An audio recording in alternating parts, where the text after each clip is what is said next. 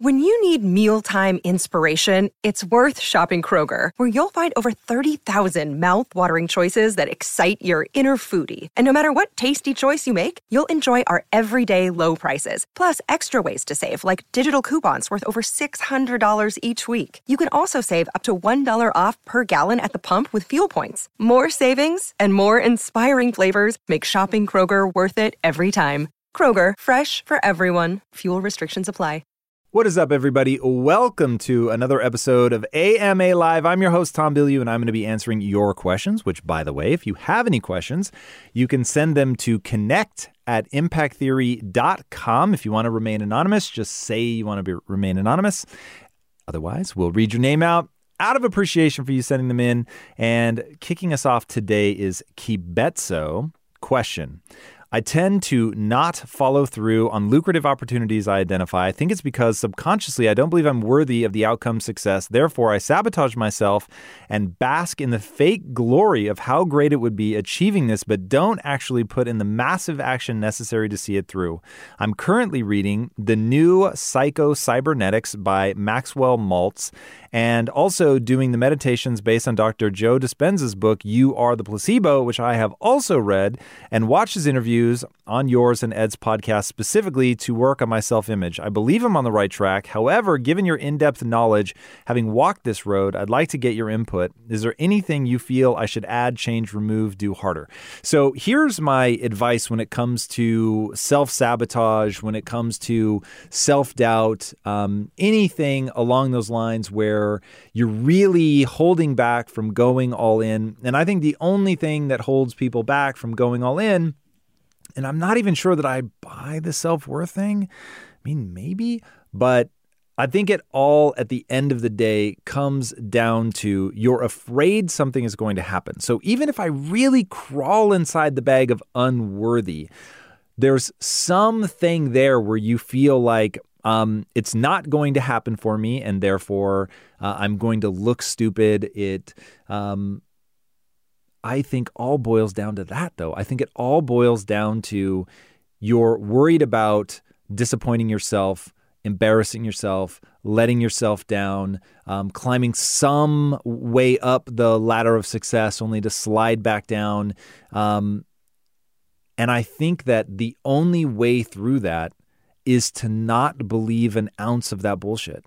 And I can't tell you like how often I check my own mind, how often I don't believe what my mind is telling me, how often I have to remind myself that this too shall pass, whatever amount of self-doubt or anxiety or whatever it is that I'm experiencing, I remind myself dozens of times a day. Okay, that's maybe an exaggeration, but a lot, that I know that feeling is going to pass, that what I know is that I can learn this, I can figure it out. So the thing that has always been my anchor is, sure, negative thought, maybe I'm not good enough today. Maybe I'm not worthy today. Maybe I'm not 1,000 things that I need to be today.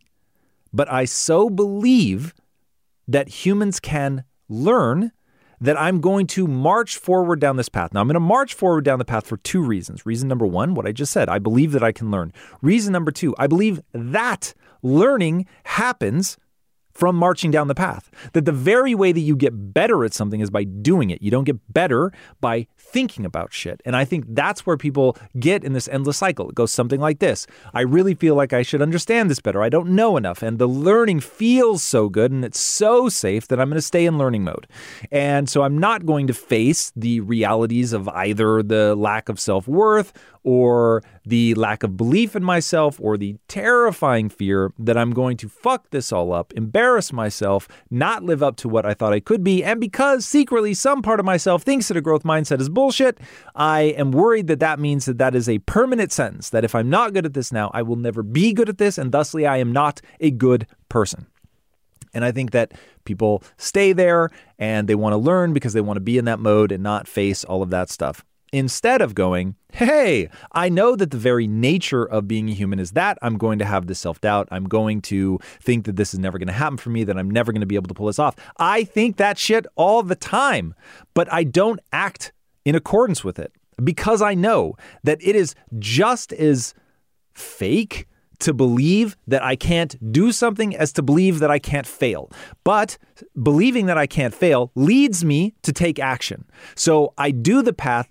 However delusional both paths are, one of those paths has good outcome, which means if I march forward as if I can learn anything and I start going down that path, even if I can't learn anything, I can learn a lot. We all know that. We all agree with that. Everybody knows you can learn something. So we only argue potentially about the threshold of how much you can learn.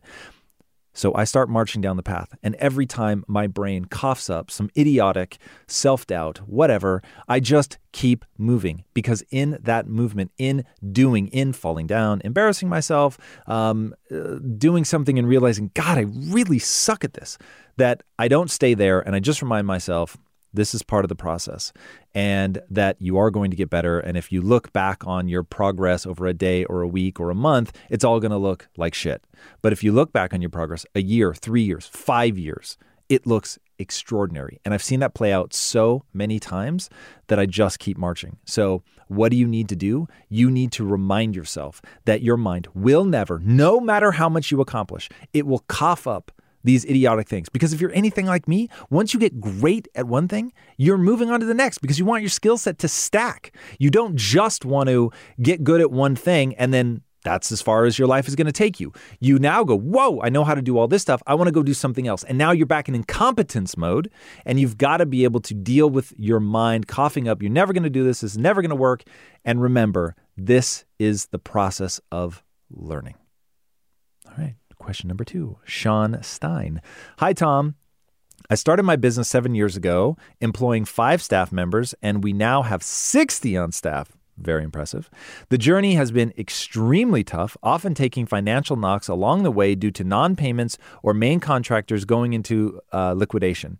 The business has grown year over year. However, with the growth, I find myself taking less of a salary and seldom take any sort of bonus. I always make sure my employees are paid first and make sure they get bonus, while I will literally cash in on scrap metal to take a salary. I love creating new products, often questioning myself why I'm doing this if I take all the risk with very little return.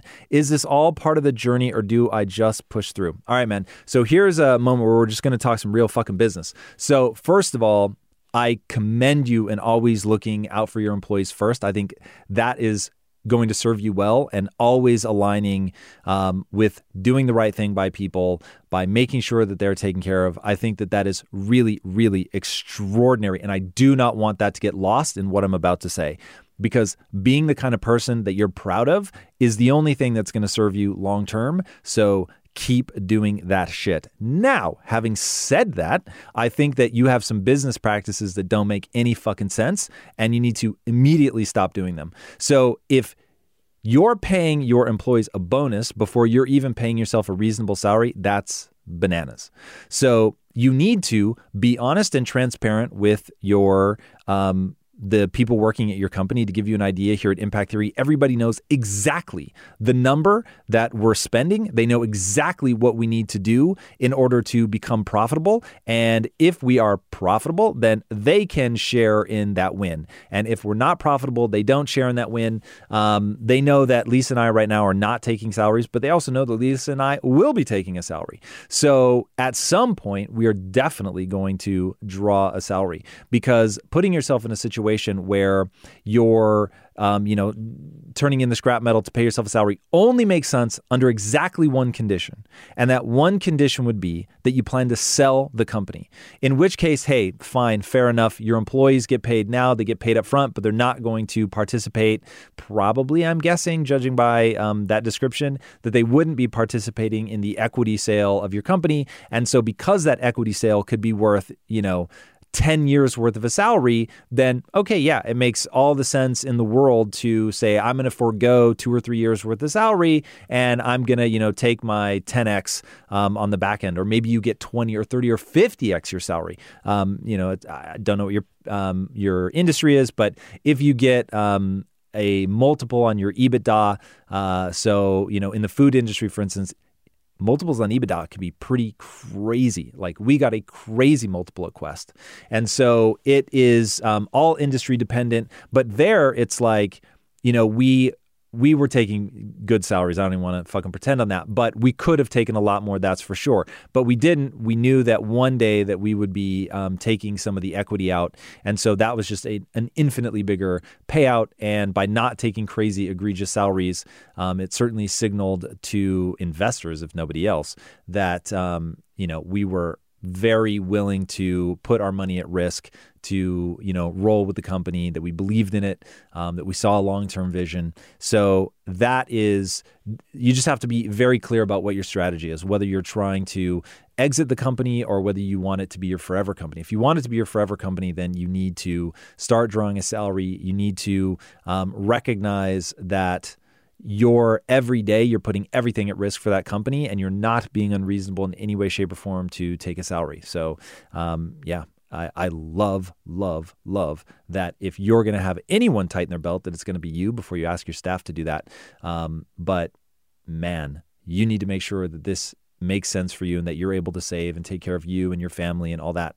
I would just be open and honest with them. And when times are good, and letting them enjoy in the good times is amazing. But when times are lean, man, then they have to understand that you're not going to be bonusing people, and that you've got to get paid as well. Yeah, I think that's ultra reasonable. So that is my advice. Put a system together that is sustainable. Sustainability, being able to do this forever. And this is something that I think a lot about with impact theory is like, look, we got to fucking make money. There's just no two ways about it. And, Lisa and I are willing to put a lot of money at risk to get us to profitability. But we think about that shit. And that's the only way that it's going to be sustainable. That's just the God's honest truth. So, find your way to sustainability, my friend. All right, Justin Morin. If 25-year-old Tom was in 2018, would you spend your time learning from books on Audible, like your top 25 list, or spend that time consuming content like Impact Theory and other successful entrepreneurs like Gary Vee, etc.? If both, which do you think would be of more value and why? So I can answer this because I'm a learning machine, and I learn more now than I did at 25 by a factor of probably 5.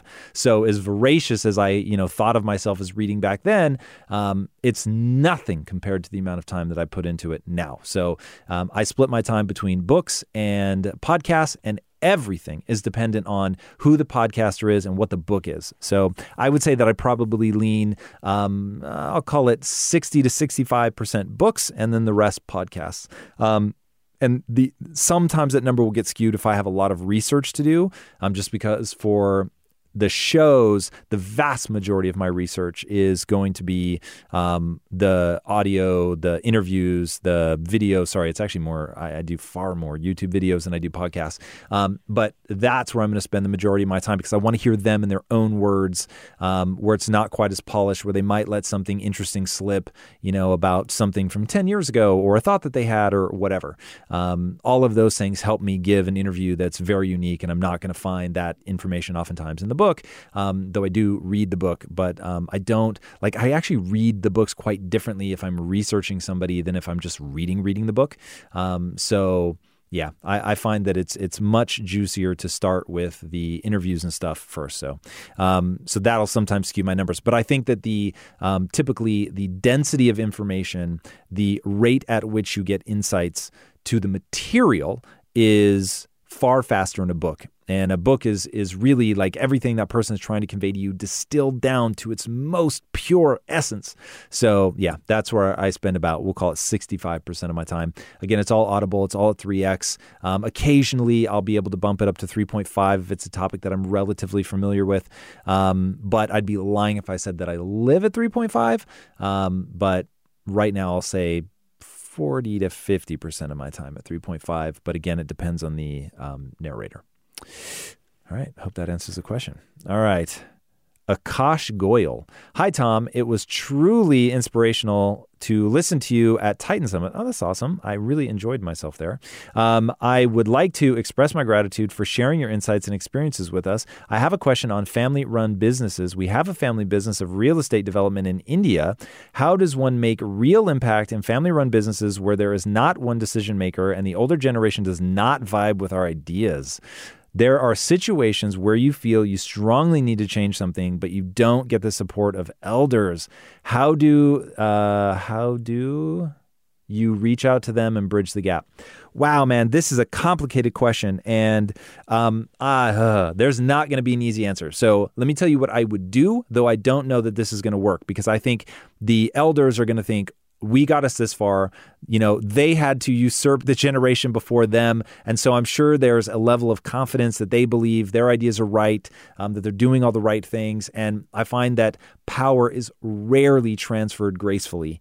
And oftentimes mentors are not comfortable being surpassed by their mentees. So this is, it's just really, really hard. So knowing all of that, knowing that the deck is stacked against me, the first thing that I would be doing is really just trying to perform. So I would carve out a piece of the business. And so I would be, and obviously with their blessing, but I would ask for something that maybe they don't see, they don't think is, going to pay off or whatever. And if I really believe in it, I would find some way to bet on myself in that. And I would do something like, hey, I'll take less salary or whatever for increased control or increased budget over on an area that I really believe in. And if you're right, and that's the thing, you should only want to win if you're right. You should only want to be the leader if you're the right person to lead. And that can be very hard for people to swallow. But one of the ways to find out if your ideas actually work is to be able to put them into practice and see if you get slapped around by the market, and then learn the things you need to learn from the market. So when you can do that cheaply, oftentimes people will take a risk. So I think a lot of times a big part of the problem is the battle's going to be over. Look, there's a lot of revenue. It's supporting the family. This is a legacy thing.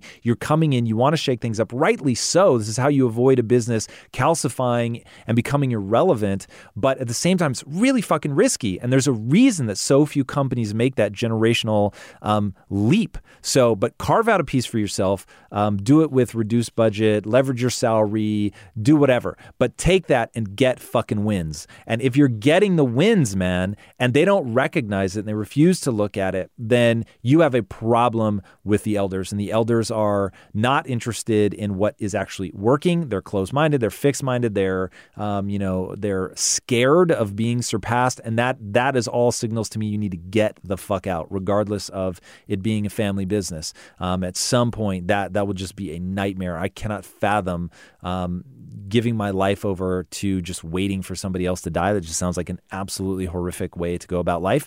And if you really are as good at business as you think you are, then you can go build something else. I get not wanting to piss off the family. I totally understand that. I just really believe when people are that level of dysfunctional, being in a toxic relationship is a very bad idea.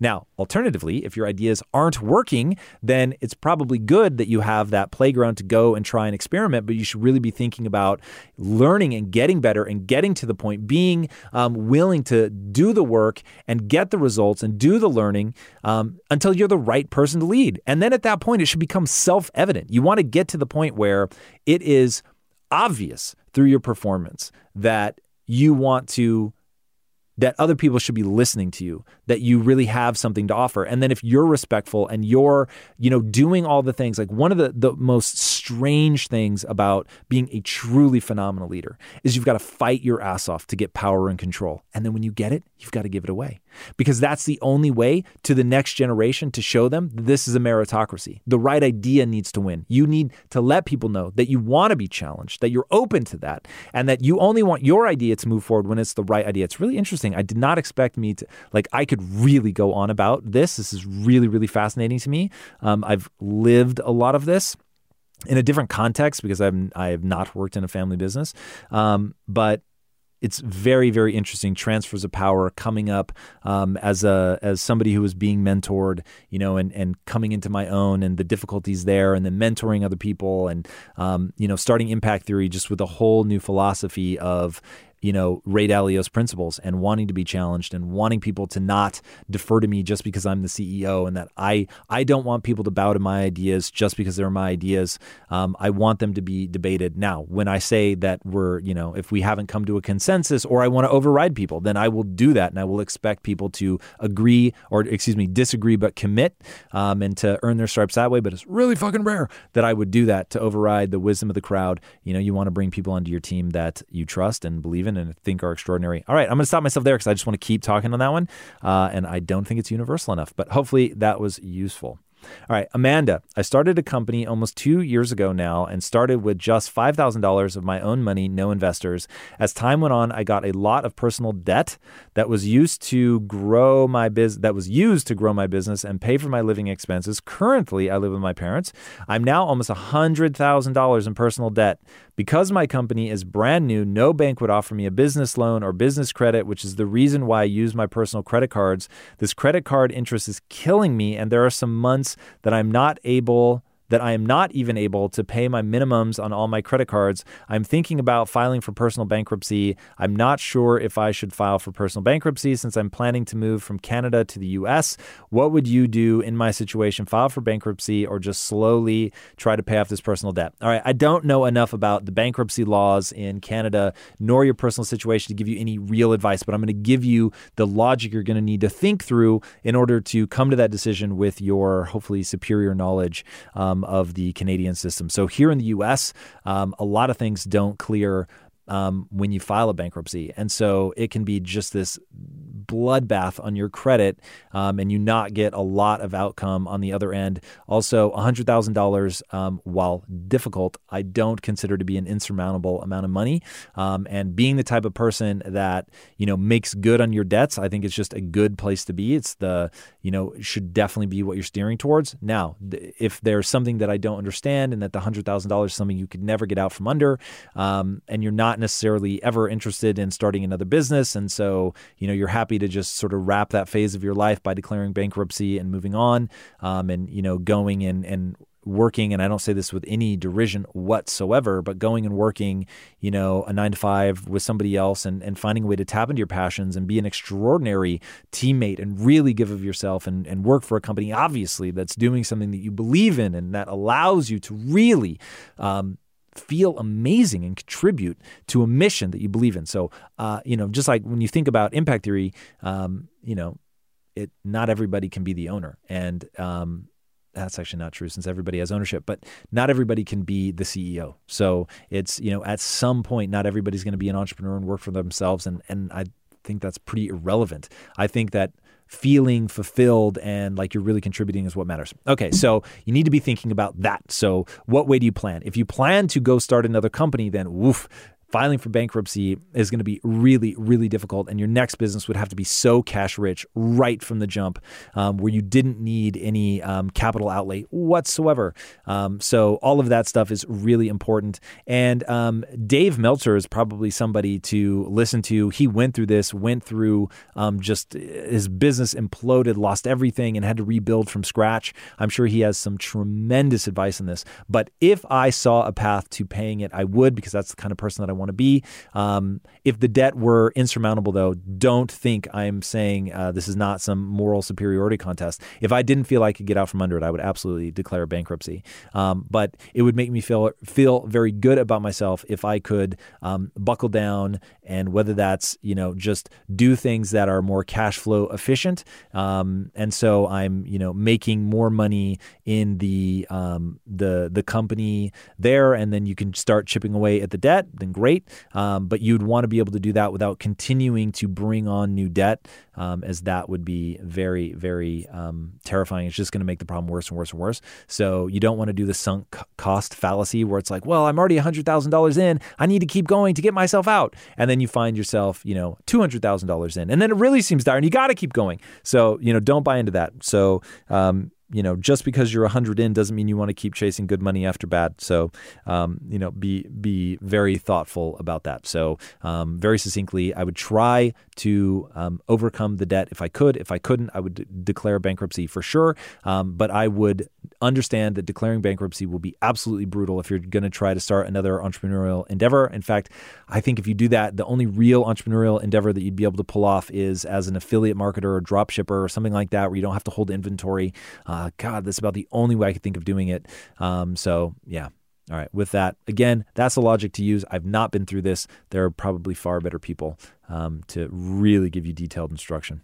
If you want a fighting chance against the competition, you need to be using the best technology and platforms in the world like Shopify. For whatever and wherever you want to sell, from launching to going international, Shopify is the global commerce platform that will help you grow at every stage of your business. Shopify is your all-in-one platform to quickly and efficiently take your business to the next level. Now, I love everything about Shopify because it makes it so easy for you to start, run, and grow your business. It didn't used to be this easy. I'm telling you, back in the day, it was a lot harder. I'm so jealous. Shopify powers more than 10% of all US e-commerce because businesses that want to grow quickly and efficiently choose Shopify. Sign up for a $1 per month trial period at shopify.com/impact, all lowercase. Go to shopify.com/impact now to grow your business no matter what stage you're in. Shopify.com/impact. If getting your hands dirty and taking good care of your car or cars is a passion of yours, then eBay Motors is here for the ride. Because I'm sure you remember when you first saw the potential in that beauty. And then through some elbow grease, fresh installs, and a whole lot of love, you transformed 100,000 miles and a body full of rust into a drive that's all your own. With over 122 million parts for your number one ride or die, you can make sure your ride stays running smoothly with eBay Motors. Brake kits, LED headlights, exhaust kits, turbochargers, bumpers, whatever your baby needs, eBay Motors has it. And with eBay Guaranteed Fit, it's guaranteed to fit your ride the first time, every time, or your money back. Plus, at these prices, you're burning rubber, not cash. Keep your ride or die alive at ebaymotors.com. Eligible items only. Exclusions apply. All right. This one comes from Anonymous. I'm married with 3 kids. My younger 2 teens have at times crippling anxiety. I'm so proud of what they often fight through just to get by, let alone survive. But so much of life that I want them to enjoy and experience at this stage is avoided because of the anxiety. Meanwhile, my wife, who's a great mom, suffers from depression and refuses to get it treated for one reason or another: stigma, fear of therapy or medication, etc. I don't know how to help them. I focus on my inner self, nutrition and fitness to stay strong, to give them that role model or rock figure or whatever they may need. I try and ask what I can do for them, but sometimes that feels like it's met with anger. I try and keep calm so that my facial expressions or body language don't cycle between frustration, worry, pitter, or wanting to scream, toughen the fuck up, buttercup. Any suggestions for this guy and fam? Yeah, so here's the reality. You need to treat this like a biological problem. So this is not about their mentality. It, unfortunately, right now, telling them to toughen the fuck up, while that is often the fucking answer, and that may very well be a part of the long-term strategy, that's going to be steps 7 or 8. And steps 1 through 6 are going to be all about physical exercise and diet. And I just cannot tell you enough. In fact, God, I'm so curious to know if either your kids were C-section, if you had any significant antibiotic use or anything like that, or if either you or your wife, probably more troubling if it's your wife, have had microbiome issues, especially before having the kids. If there's any obesity or anything like that, just this stuff has a real gut problem cause almost certainly. And so really addressing that issue, starting to exercise, starting to eat just amazingly well. The amount that could turn things around, you may be shocked. And so I would very much start there. Now, getting people to make those changes, holy hell, that is incredibly difficult. Now, the only person you need to actually convince is your wife. Because if you and your wife say, this is what we eat in this fucking house, then that's what you eat in the house. Period. End of story. And your kids are going to fall in line because that's what you're doing. Now, on the DL, I think you really understand that part of what you have to do is get your kids excited about this. Now, I don't know if you know who Ben Greenfield is. I just had him on Health Theory, and he said some things, man, about raising kids. I was literally flabbergasted, but it's kind of fucking interesting. And so I would really look at Ben. He has a philosophy. There are no rules in his house. Again, I'm not vouching for this. I do not have kids. This sounded crazy to me, but it's really interesting. So I would at least look, but it goes like this. There are no rules in his house. But this is a guy who understands biology in an extreme way, and for years has been living it and explaining it to his kids. So that has a huge effect. So he says, if I'm drinking a glass of scotch and my kids come up and they're curious about it, he said, yeah, of course I would let them have a drink. But he said, and they're 9 and 10 or 9 or 10, I think 10 now. And he said, but I've explained to them what it does to their liver and, that there are consequences to drinking it, health consequences and all that. And because they see that he hardly ever drinks and that he lives just an extraordinarily healthy lifestyle, and that, there's a bit of hero worship to him with his kids. That's me saying that. He did not say that, but that's my gut instinct, that you get all of that where they want to, one, understand, because I think that their dad makes it pretty exciting, the things that he talks about and the way that he talks about them.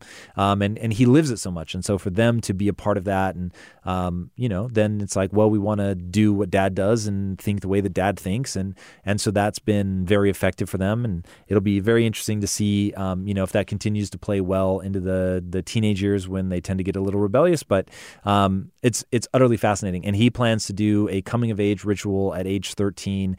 So he's like training them in survival skills and stuff. It's really fucking interesting. So anyway, there's probably ways for you to, from diet and exercise, from getting them excited about this stuff by you doing it, and making it fun for them and engaging with them and drawing them deeper into that world in a way that they find enticing, could really, really be beneficial. And then if there are relationship wounds in there that you need to heal, if they feel any sense of judgment, from you, which, trust me, just because you don't mean to doesn't mean they're not feeling it. So processing through that, seeing where they're at, could be beneficial. And I don't remember if you said how old they are. They're teens, younger teens. So they're almost certainly, and then really rebellious, and all of that advice is going to be a hell of a lot harder because of their age.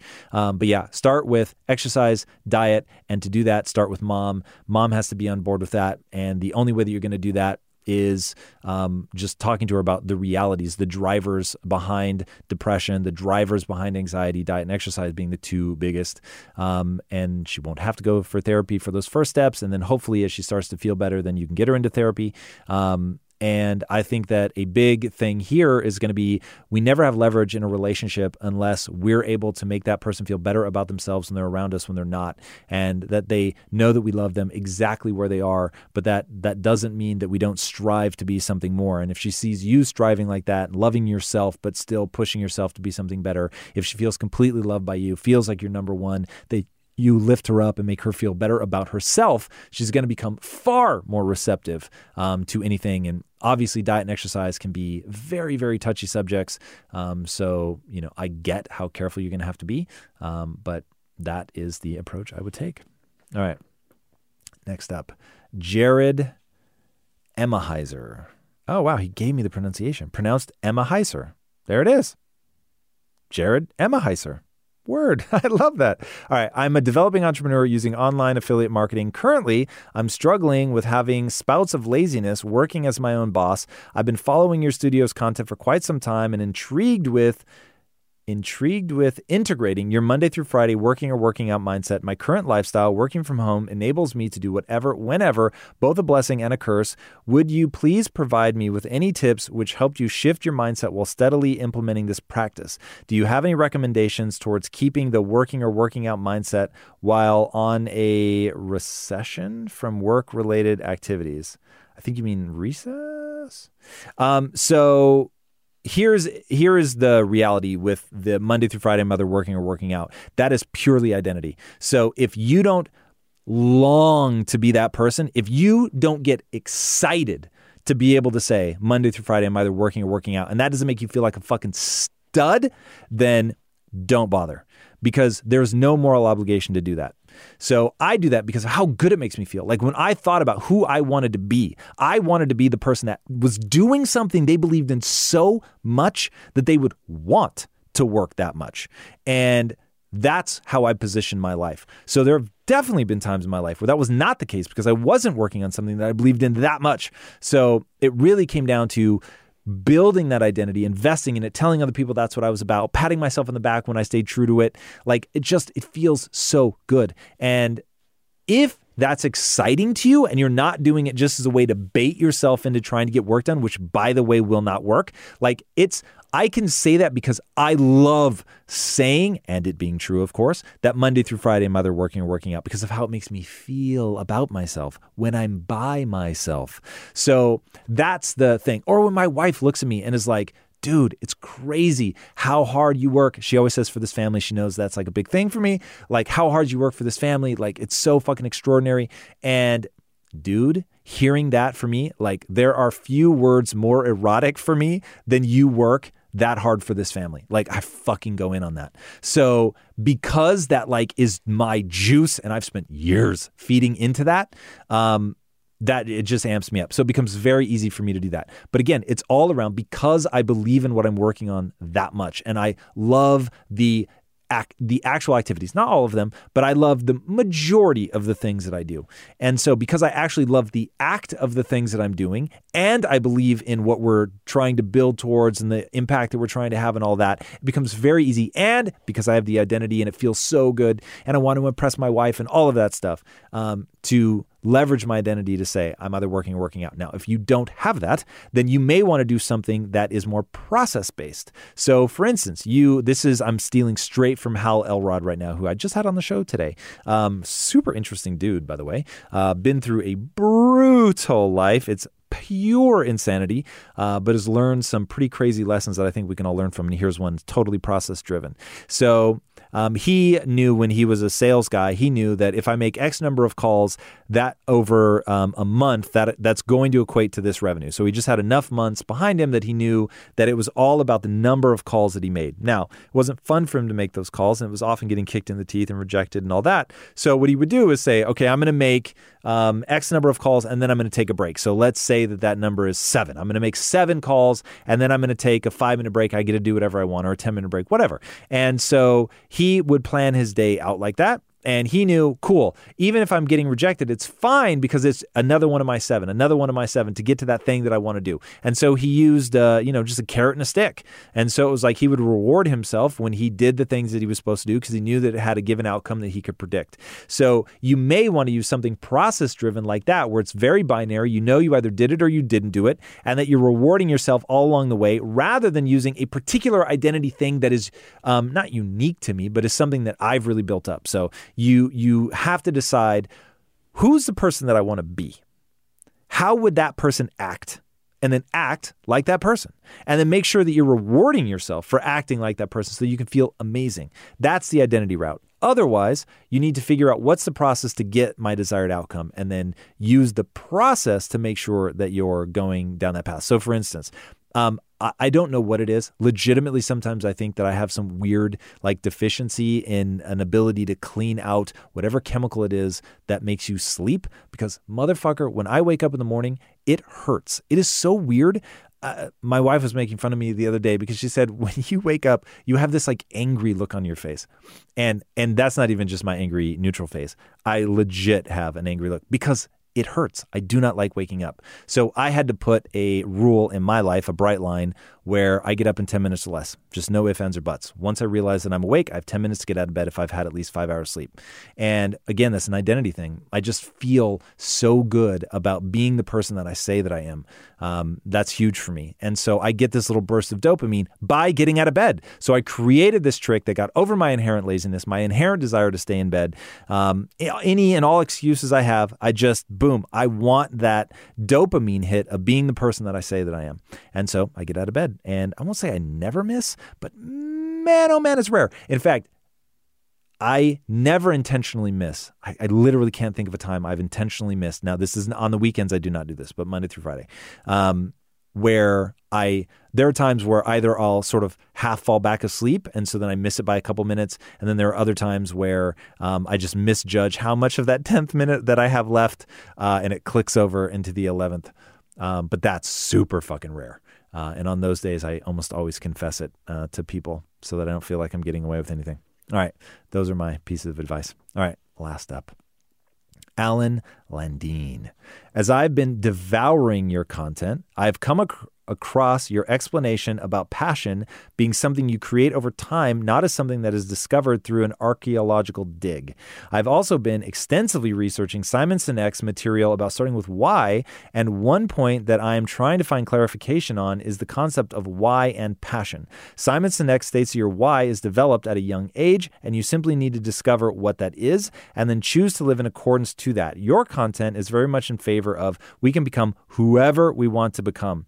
Is Simon Sinek's why the same concept as discovering your passion that you describe, and he simply has a different belief and approach to finding it, or am I misunderstanding and they are two separate concepts? So I think they maybe are a little bit different, but for now I'm going to treat them as the same because I think that for the purposes of this discussion, they're essentially the same. So it goes like this.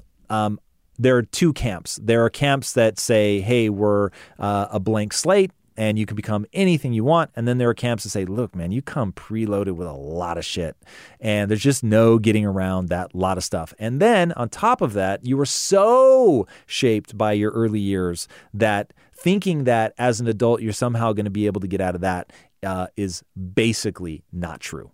And so much of this stuff is formed there. I fall somewhere in the middle. I think that we can change so dramatically that it does not make any sense to focus on the things that we can't change, even though I do agree that they are there. There are things that are just unchangeable. I wish I weren't so, but we all have predilections. We all have things that we get what I call early wins on. So everything that had to do with verbal anything, I just always got early wins. So it wasn't like I didn't have to learn. I put it in an extraordinary amount of time to get better at being able to speak, being able to think on my feet. But when I put that energy in, I was like, whoa, I'm getting good at this. Unlike something like athletic stuff, God, it always just takes me an extraordinary amount of time to get better at things that are athletic. So it's not that I can't. Or take dancing, for instance. Good Lord. I could certainly get better at dancing, but wowza. When you want to talk about something that it takes me a very long time to grasp how to do that, I can get better, but I don't get anything even remotely approaching an early win. So we all have that. So I think that plays into some of this. Now, a why or a mission, I think that, or a passion, which, by the way, I will separate a passion from a mission in one critical distinction, which is that your mission is almost certainly going to be tied to your passion. But take, for instance, that my passion is storytelling, but my why is to give people an empowering mindset through storytelling. So they're definitely linked, but they are not one and the same. So for instance, right now, I'm not necessarily storytelling, but this still feeds my why to do what I call direct-to-camera stuff, where I'm just giving people just straight up, this is how you should think, this is what you should do, which is very different than like Neon Future, where I'm wrapping all of this stuff in a story. So they're different in that sense, but they're both feeding into the same thing. Now, I have changed whys in my lifetime. So for years, for almost a decade while I was at Quest, I was absolutely committed and thought that Quest was going to be my forever company and never thought that I would need another mission. And that was going to be to end metabolic disease. And I was deeply passionate about that because I decided to be. I had decided that, okay, I've got these two business partners. What is common area that we can all agree on for three very different reasons? That ended up being health and nutrition. I really wanted to help my mom and my sister. So I was like, okay, like really sort of coldly looking at it. Not like, man, since I was a kid, I've wanted to help my mom and my sister. It wasn't like that. I've always had a predilection to want to help people.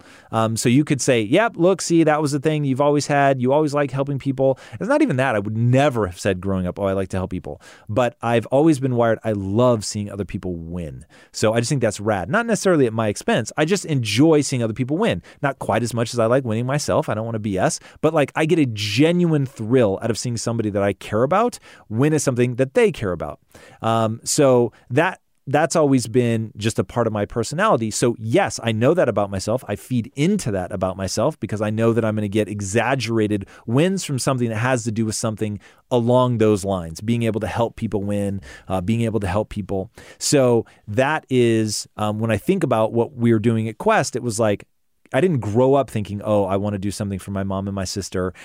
It was just me realizing, okay, I'm in this situation. I have these two partners. They're both into health and fitness as well. I'm into that for my own reasons, but not certainly one of the top passions of my life. But being able to help my mom and my sister and the hundreds of millions, maybe a billion plus people that are struggling with food in the same way that they are, and my passion for community and connection and all that, okay, now we can bring this all together and I can make my mission to be to end metabolic disease. I'm simply going to decide that. I'm going to get behind it. I'm going to use all the mechanisms that I've talked about how to build a passion, to also feed into that why, to make sure that I'm passionate about that why, to make sure I'm passionate about the things that I was going to have to do on a daily basis in order to make that come true. And so I began tapping into things like hiring ex-convicts, because that really fed into something I'm deeply passionate about. So there were ways within the confines of that company to say, okay, if there's people, product, and process, I'm going to be the people person. So I'm probably not the right person for product. I'm certainly not the right person for process.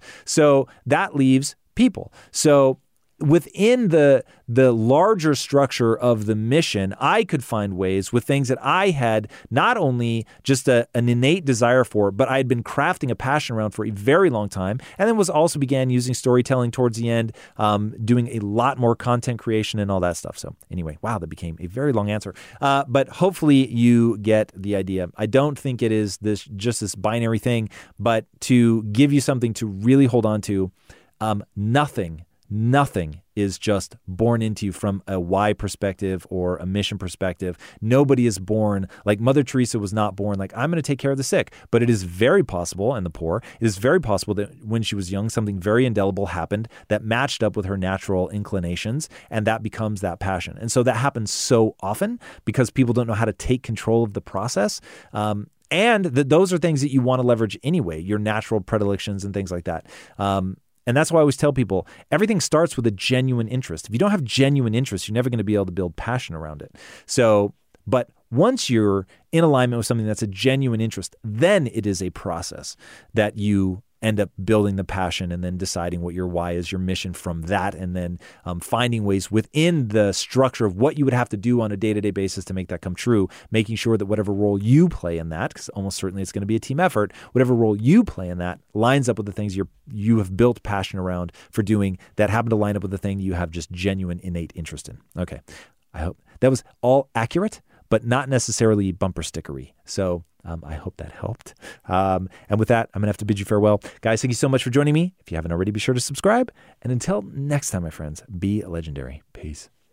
Hey everybody, thank you so much for listening. And if this content is delivering value to you, please go to iTunes, go to Stitcher, rate and review us. That helps us build this community. And that is what we are all about right now.